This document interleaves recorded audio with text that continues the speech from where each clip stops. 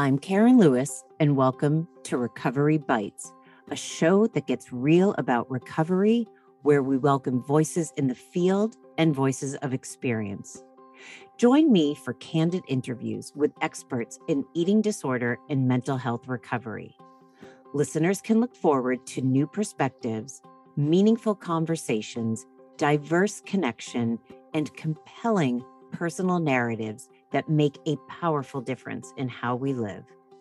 Episodes focus on life beyond recovery, the good and the not so good, the successes and the challenges, and the authentic accounts of recovered lives. Not their whole story, just bites. I'm also excited to announce that the Karen Lewis Eating Disorder Center is expanding throughout the country.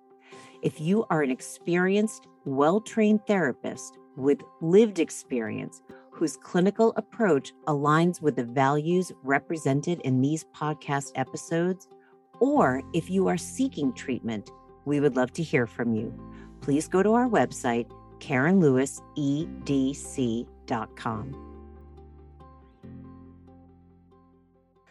All right, everyone, here we go. This is a really sacred episode. My guest for today is Ale K. Ale goes by the pronouns he, him, is a powerful, powerful human being, really beautiful soul, talks about being queer, fat, trans, an educator, a yoga instructor, and experiencing an eating disorder. It's a really powerful episode, so let's just jump right in. Good afternoon, everyone, and welcome to another episode of Recovery Bites. I am really, really excited about our guest for today, Ale K. Ale, welcome to the show. Thanks, Karen. I'm honored to be here. I'm so excited because you have so much to talk about that we were even joking as before we started recording that I'm going to take a step back and I just am giving you free reins. But all kidding aside, we're talking about serious topics here. And so, Ale, can you tell the listeners about who you are and just wherever you want to begin? I just really want to honor your narrative. Sure. Hey, everyone. I'm Ale. My pronouns are he, him. I am a queer, trans, fat, mask yoga instructor. Trans mask. I'm currently residing on unceded Cherokee land in Asheville, North Carolina. I like to honor the land. And I am recovering from disordered eating. So one of the things that you and I were talking about earlier is there's no limits in this conversation. There's no complete guidelines. So we talk about all different levels of recovery. So can you share where you're at, and maybe if you feel comfortable, what went into your eating disorder and just getting to where you're at right now? Yeah, sure. And I'm not super experienced in talking publicly, verbally, so I hope I don't offend anyone. And if I do, apologies. I've always been, I self-identify as fat. I've always been, in a larger body to some extent. I wouldn't say fat. And I would say eating as a coping mechanism began when I was pretty young. Even as a baby, I think my parents gave me milk to soothe. And I was fat.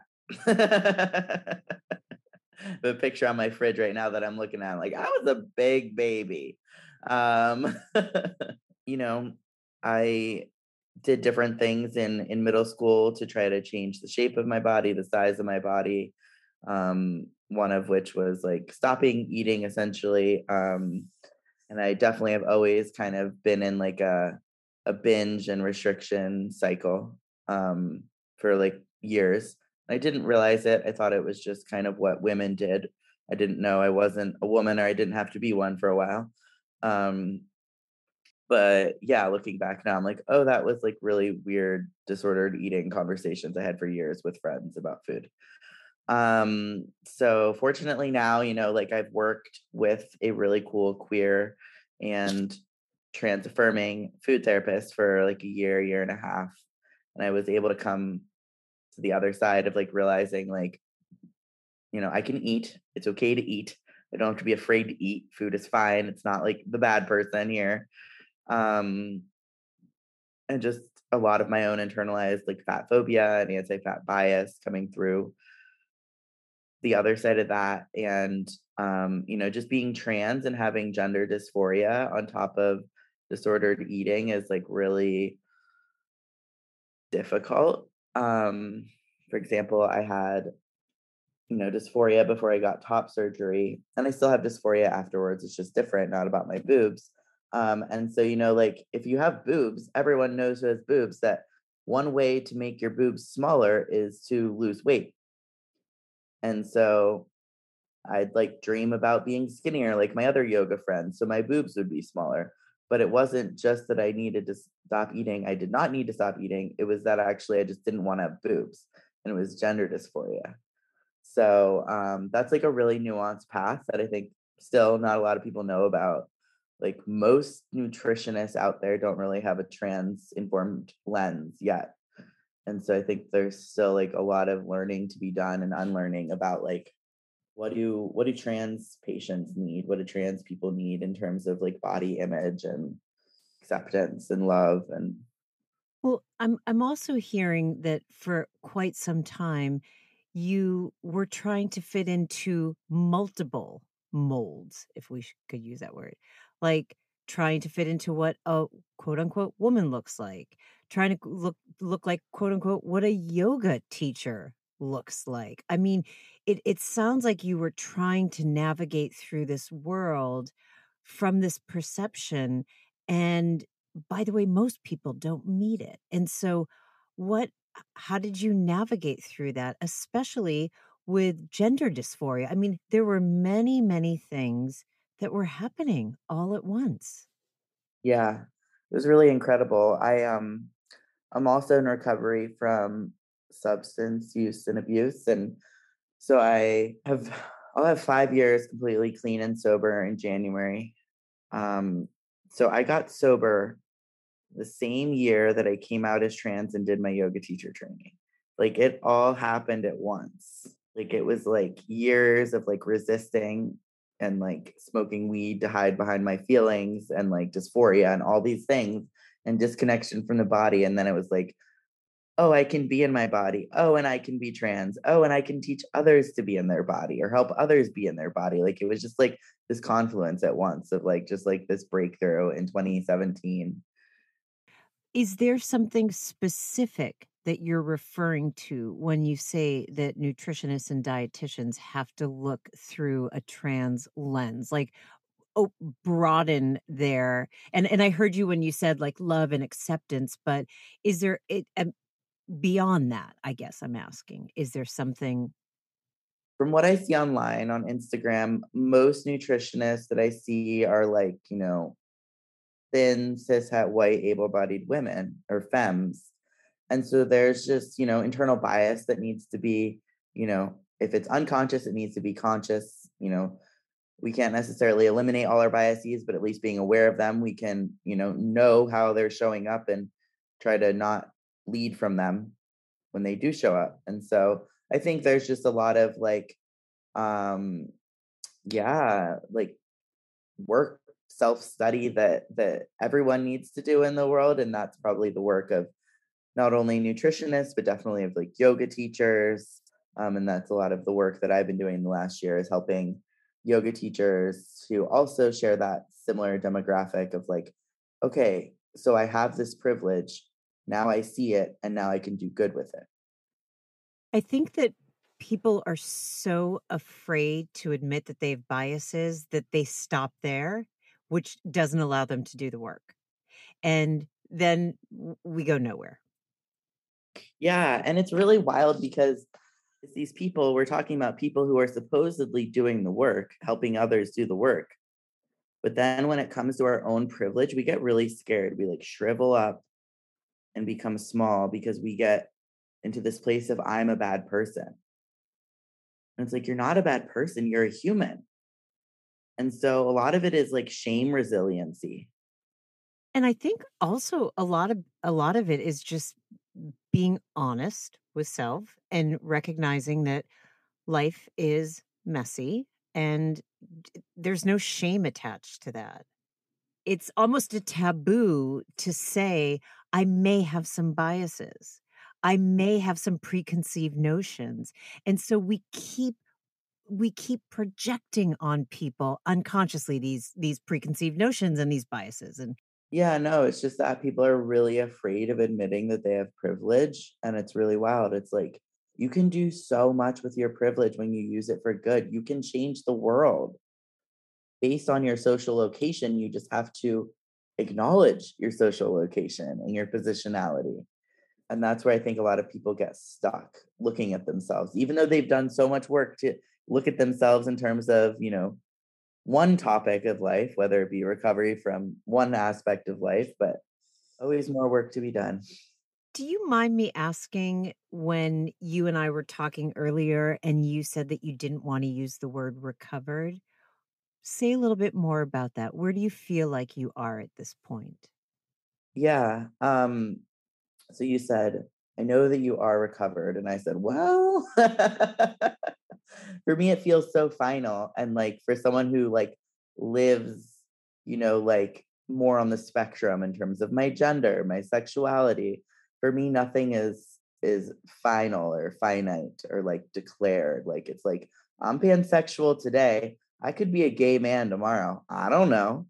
Um so that part of me that's like always curious, the yogi that's like remaining ever present, is like, yes, like I have come a long way in terms of my disordered eating, and I still struggle to remember to eat sometimes, or to like not put, like value on food, or to not like be like, I need to work out so I can eat that food. I don't really do that anymore. But like I still have these thoughts.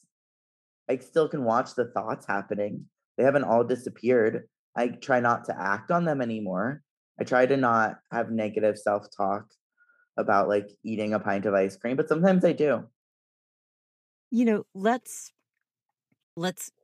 expand this conversation to what we were also talking about. And forgive me, everyone, like as if we were having this like private party before we got on, but I'm like, and remember this and remember that. But so one of the things that happened is when we sat down, you said, "Oh, I have to eat." And so is it okay if I eat? And we started talking about this judgment of eating. We live in a world of Zoom, eating on Zoom calls, eating period. What is it that we're eating? So say a little bit about that. Yeah. It's 12 o'clock. It's lunchtime. I'm standing up and I know I have a call in 30 minutes and I'm going to preheat the oven. And I know it's just going to be ready at 12:30 when the call is going. And I'm like, I need to eat. I'm going to eat. We're going to figure it out. It's going to be fine. No one's world is going to shatter if I eat on screen, if I eat at the beginning of this call when we actually had time to chat and eat. Um, but that's like something I've been doing low key, like social advocacy, just like eating on screen, eating on Zoom meetings, just like trying to normalize it. Like even if I go to an in-person meeting, if there's not a huge mask mandate, if I can, just eating a bite or two, even though most people are just sitting there not doing anything. Like if you need to eat, eat. And I feel like that was a big lesson for me to learn, because I used to have shame about eating. I used to be afraid to eat in public. I used to be afraid to be seen as a fat person eating, because people might make assumptions like, oh, that person just eats all the time, oh, they're just so hungry. What or how did it shift for you? And was practicing and studying yoga and really going inside, is that what started it? Yeah, I mean, for me, yoga was a huge like self-acceptance journey. Like I mentioned, like I came out as trans in the same time that I did a yoga teacher training. Like that's not a coincidence. Just being able to finally see myself and hold space for myself as a healer. And then also yoga did perpetuate some disordered eating for a while. There's a lot of diet culture embedded in yoga, and it's masked as health, pursuit of health, pursuit of well-being, pursuit of being healthy. And I think that there's a lot of bullshit that comes along these days with the word health. Mm-hmm. So it was eventually a personal journey where I had to step away from my yoga roots and work with a food therapist, and specifically a queer and trans informed, she's not trans, but she's trans informed therapist who could help me understand what gender dysphoria was in relation to in relation to body dysmorphia, and how that was showing up in my thoughts and habits. And can you say a little bit more about the two that you experienced, the gender dysphoria and the body dysphoria? I'm sorry, I can't say the word dysphoria today. Sorry. Yeah, it's really complicated because they're so similar, but they're not the same. And so it can be really nuanced and hard to see. But the way that my gender dysphoria, you can say body or gender dysphoria, but I'll say gender dysphoria, showed up. One example is like 2 years ago, before I had top surgery, I was, really unhappy that I had this breast tissue. I really did not enjoy them. I hated them. I never wanted them to be there. Um, and so, all my other yoga friends were like very skinny. And I was like, if I just didn't have as much body fat, then they would be smaller and then I would look more masked and it would be great. But it's like, no, that's not the problem. We just didn't need the boobs. Just needed to get the surgery, get them lopped off. But but you can see how like the wanting to make the body smaller becomes played in with the gender dysphoria. Well, I'm assuming it's an incredibly confusing place to be in because there is so much overlap. Yeah. And if you are not trans informed or informed about gender dysphoria, we're automatically going to be working with somebody assuming this is strictly body image distortion, and the placement on the breasts is just again body image, and we have to go deeper. Yeah. And you just have to know about trans people, and it's like you can't know till you know. But fortunately, my food therapist will say, she's, I guess, a registered dietitian, but food therapist feels better. We were not, talking about diet culture, and if we were, it was shitting on it. So she had fortunately worked with a lot of trans folks before me, so she could actually, even though she was cisgender, help me see what my body dysphoria was, or my gender dysphoria, and understanding it, because you can't really fix it or work with it or move through it without understanding what it is, even, and how it manifests. What was it like for you when you came to that realization? I'm sure there was a mix of many different emotions. It was slow and it was subtle and it was over time. It wasn't like one day I understood, but really liberating, just like finally understanding like I'm not broken. Something's not wrong with me. Like I'm perfectly fine. There's stuff I can do to mitigate these, emotions I'm having, or like discomfort I'm experiencing. And like I think having the practice of yoga accompany that process was really key, because I could still understand to like sit with it and move through it. And I'm not saying like I don't dive into like avoidance or whatever, but like it definitely helped me be with myself. Well, that's another misrepresentation that somebody who is spiritual and does yoga is 24 hours a day, namaste, everything is that's just not real life. It doesn't exist that way. So, can you share a little bit about your teaching, because you teach trans yoga? So, talk a little bit about that. Sure. I mean, people like to ask me like, what does that mean, queer and trans yoga? Like, what makes it different? I'm like, honestly, a big difference is just the fact that the teacher is queer and trans. Like who I am and how I show up sets the tone for the class. So like I'm showing up with, we're on Zoom right now with my pronouns in my Zoom name. I'm having, sign up guides or sign up forms, and there's a spot for pronouns when people sign up. I understand that, people have dead names. People might sign up with one name and pay with a different name on the credit card. Just like having the understanding of people's experience before they even come into the room, so that they can show up who they are and not having to do this labor of explaining who they are. And yes, and right there, that's what's key. And that's also what's really important about going to a trans-informed therapist or dietitian, because it's not your job to come in and teach me about it. So I'm comfortable with working with you. Do you know what I'm saying? Does that make sense?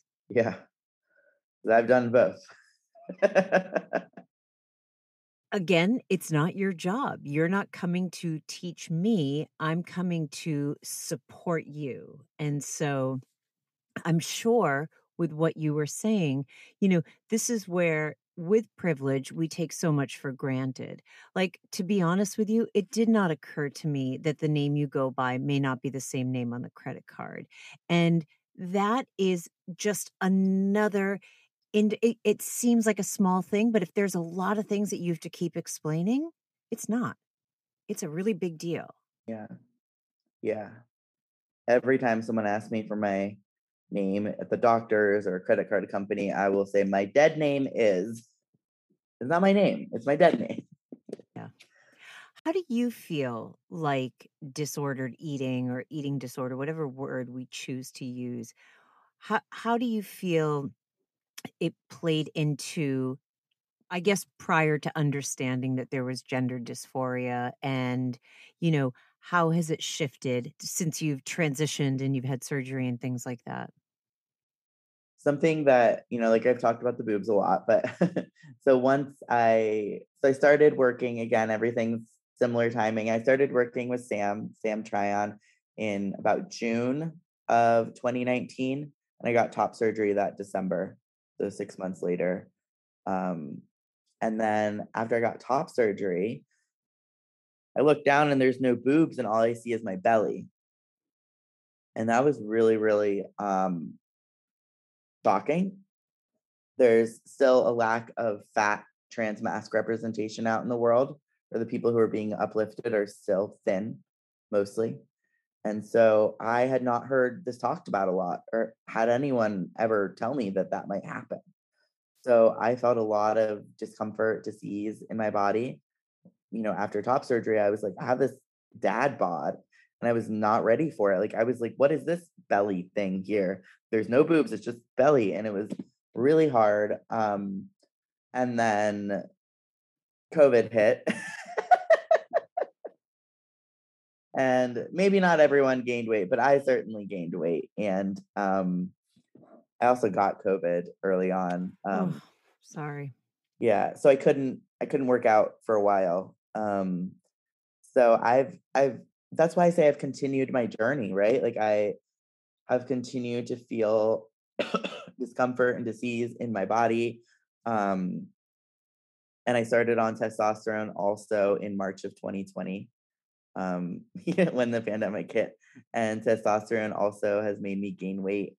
And so it's continued to be a struggle to be like, I'm in the largest body that I've ever lived in. And I know how society perceives me. Like, I don't fit in chairs when I go out. At the airplane now, I have to request an extra seatbelt extender. And like, as classy as they can be about it, they really have been fine. It's just uncomfortable. And so the work in progress. But with the yoga and the awareness of my thoughts, I'm like able to say, okay, I hear that talk about the hip right now, and I can believe it or I cannot, or I can just hear it and not even attach to it. So that's where I am right now in my practice, because it's a practice every day of being in my body. Of course.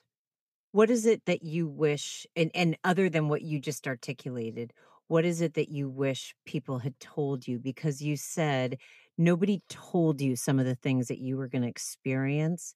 And so again, it may have been that when you go on testosterone, you do gain more weight, or that when when you get top surgery, you look down. But what are some other things?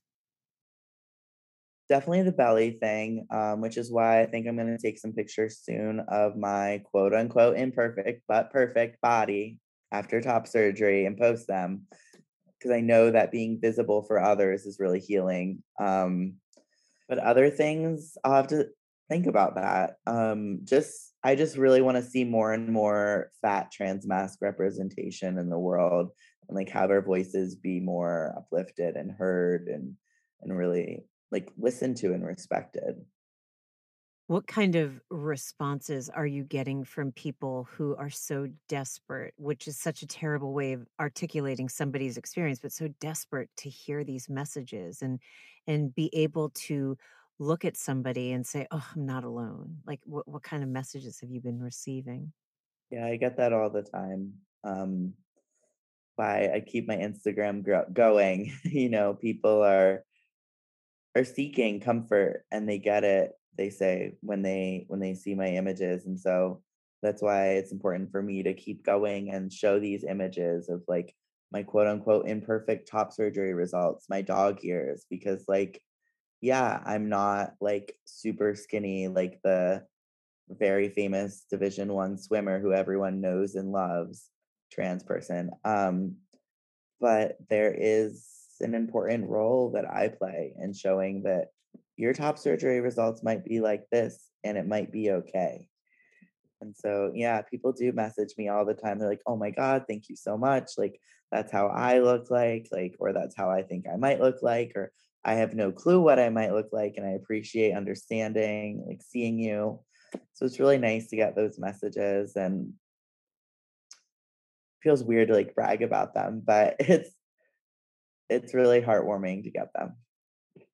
I don't think it's bragging. I think it's again highlighting that these messages are necessary, which is really unfortunate. Like it's just it's again people need to be heard and people need to hear and see people that they can resonate with. Were there people in your life that were resistant to you actually living your true authentic self? Yeah.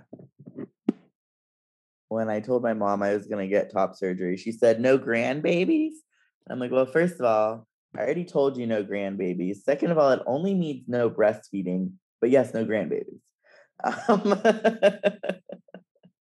and I didn't tell my dad until after the surgery because on I was terrified of not getting support. And I told one of my aunts who's religious, and she said, "It's a big decision. Have you thought about it?" And I'm like, "Yeah, I have." So family was hard, especially older family who's, I was going to say in their 40s and 50s, but no, they're in their 60s. Um, and so just family who's like, a bit older, I think different times and stuck in a bit of the past and not really the present of like 1 in 4 youth these days know someone who's trans or non-binary, and that's only growing. Was the pandemic a time of too much self-reflection for you? Or like, let's talk about that. And by the way, for anybody, but you were right in the crux of many transitions, and then the pandemic hits. So how was that for you? And you got COVID. Yeah. Yeah, I got COVID 4 months after top surgery, and that was really hard because they were like, "Is your chest tight?" And I'm like, "Yeah, it's been that way for months." They're like, "We know you're a yoga teacher. Can you do pranayama?" And I'm like, "No, I'm not going to hold my breath. I'm just going to try to breathe."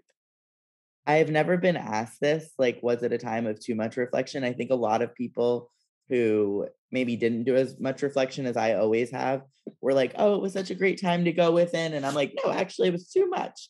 Um,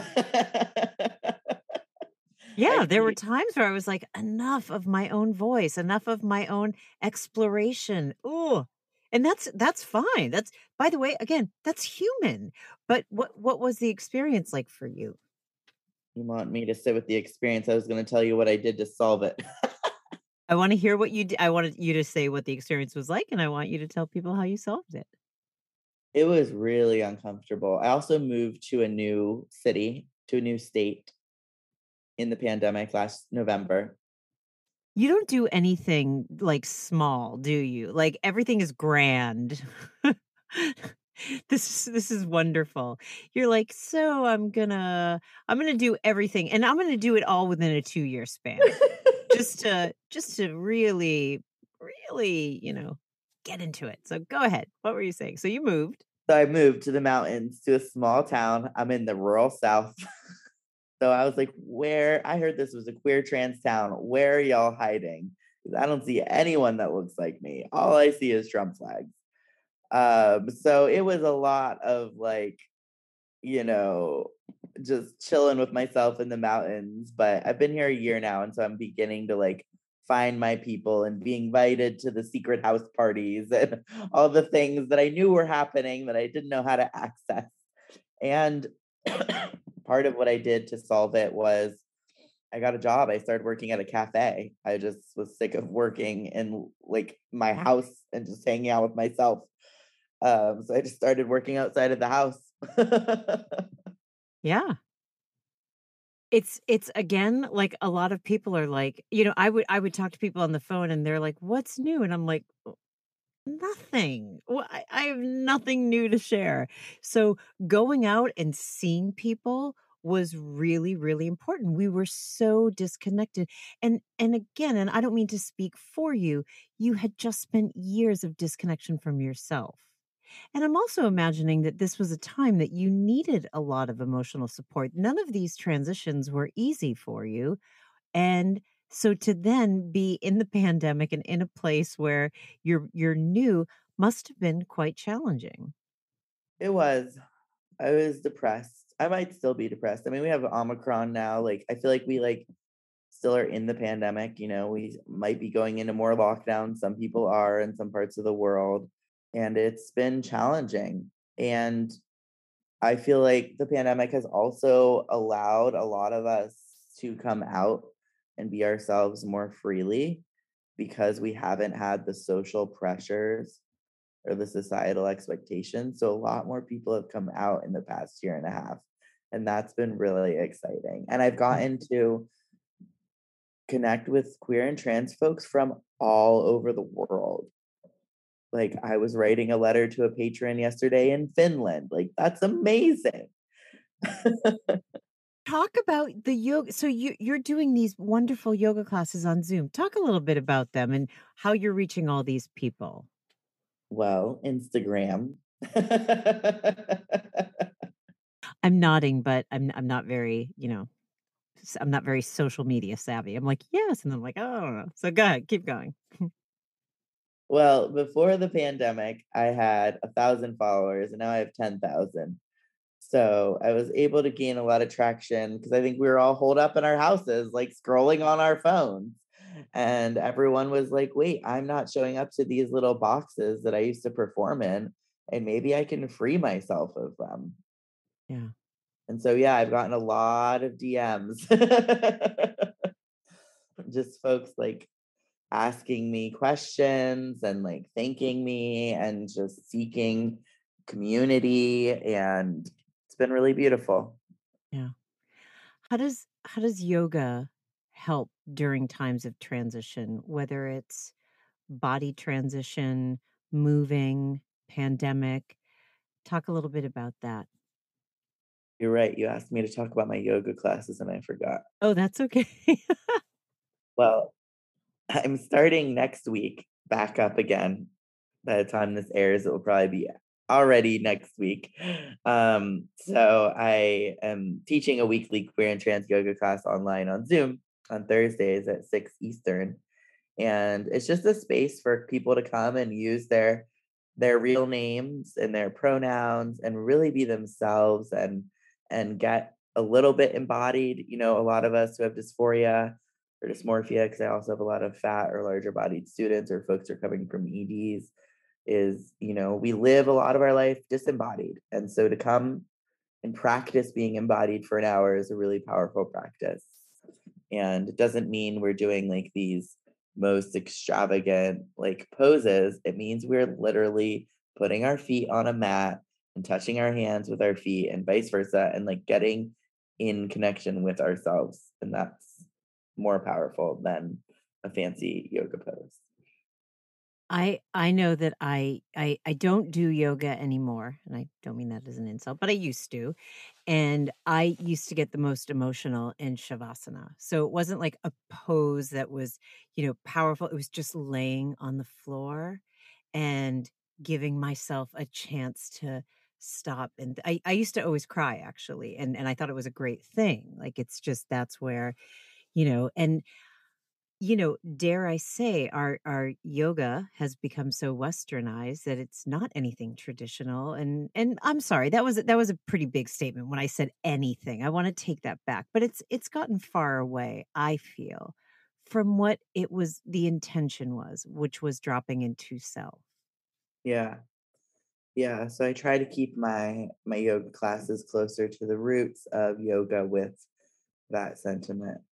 Yeah. And are you noticing that, first of all, is the community that you're embarking on, the people that are finding you, is it larger than you had anticipated? Or are more people showing up, and or is it exactly as you had thought? Well, it's been ebb and flow in the pandemic, but when I first started teaching this class over 2 years ago in person, it was amazing. I mean, it was in a group house, so it wasn't in a yoga studio. It was in the first floor of a group house, and it was donation based. You didn't sign up, you just showed up, and the rooms were packed. I mean, there was no room anywhere for anyone. The mats were stuck together. It was amazing. And I'd never had classes fill up that way before when I was teaching whatever everyone else was teaching, what I was thinking I had to teach in studios. And so I feel like for me, that gave me a lot of hope. Like I was like, wow, I'm finally doing what I'm supposed to be doing. And so with Zoom, it's been an experience of like yoga for top surgery, queer trans yoga workshops. Like these things have been really popular. Queer trans kids yoga, a harder sell. Say a little bit more about that with the harder sell. I mean, I think that it's harder to reach the kids. Like, who knows what the parents are doing? And I had two families come with three kids, and they were adorable. I mean, I had a 5, 7, and 8 year old, I think. By the way, there's really nothing cuter than seeing, you know, young people. They're so limber and just getting into these positions, and it's just, I mean, it's really it's adorable. It's the only way I can describe it. Yeah. And having them be like, I'm so and so, and my pronouns are he, him, or my pronouns are they, he. I'm like, oh my God, I love you.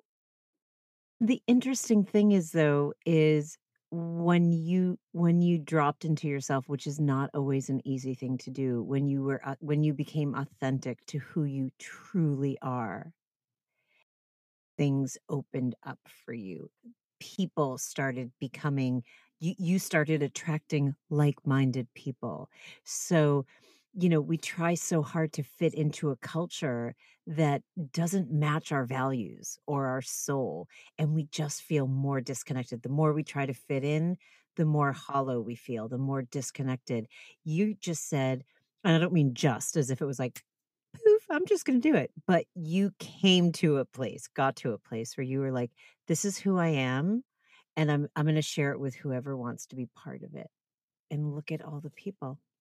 Yeah, right now I'm working on launching a mentorship program for people like me who are seeking that connection, and the responses are so adorable. I love them. They're like, I just want to finally be gentle and loving with myself as a trans masculine person. And they're just like, I just want to feel like a good person. And I'm like, yes, it's okay. We can do this. Yeah.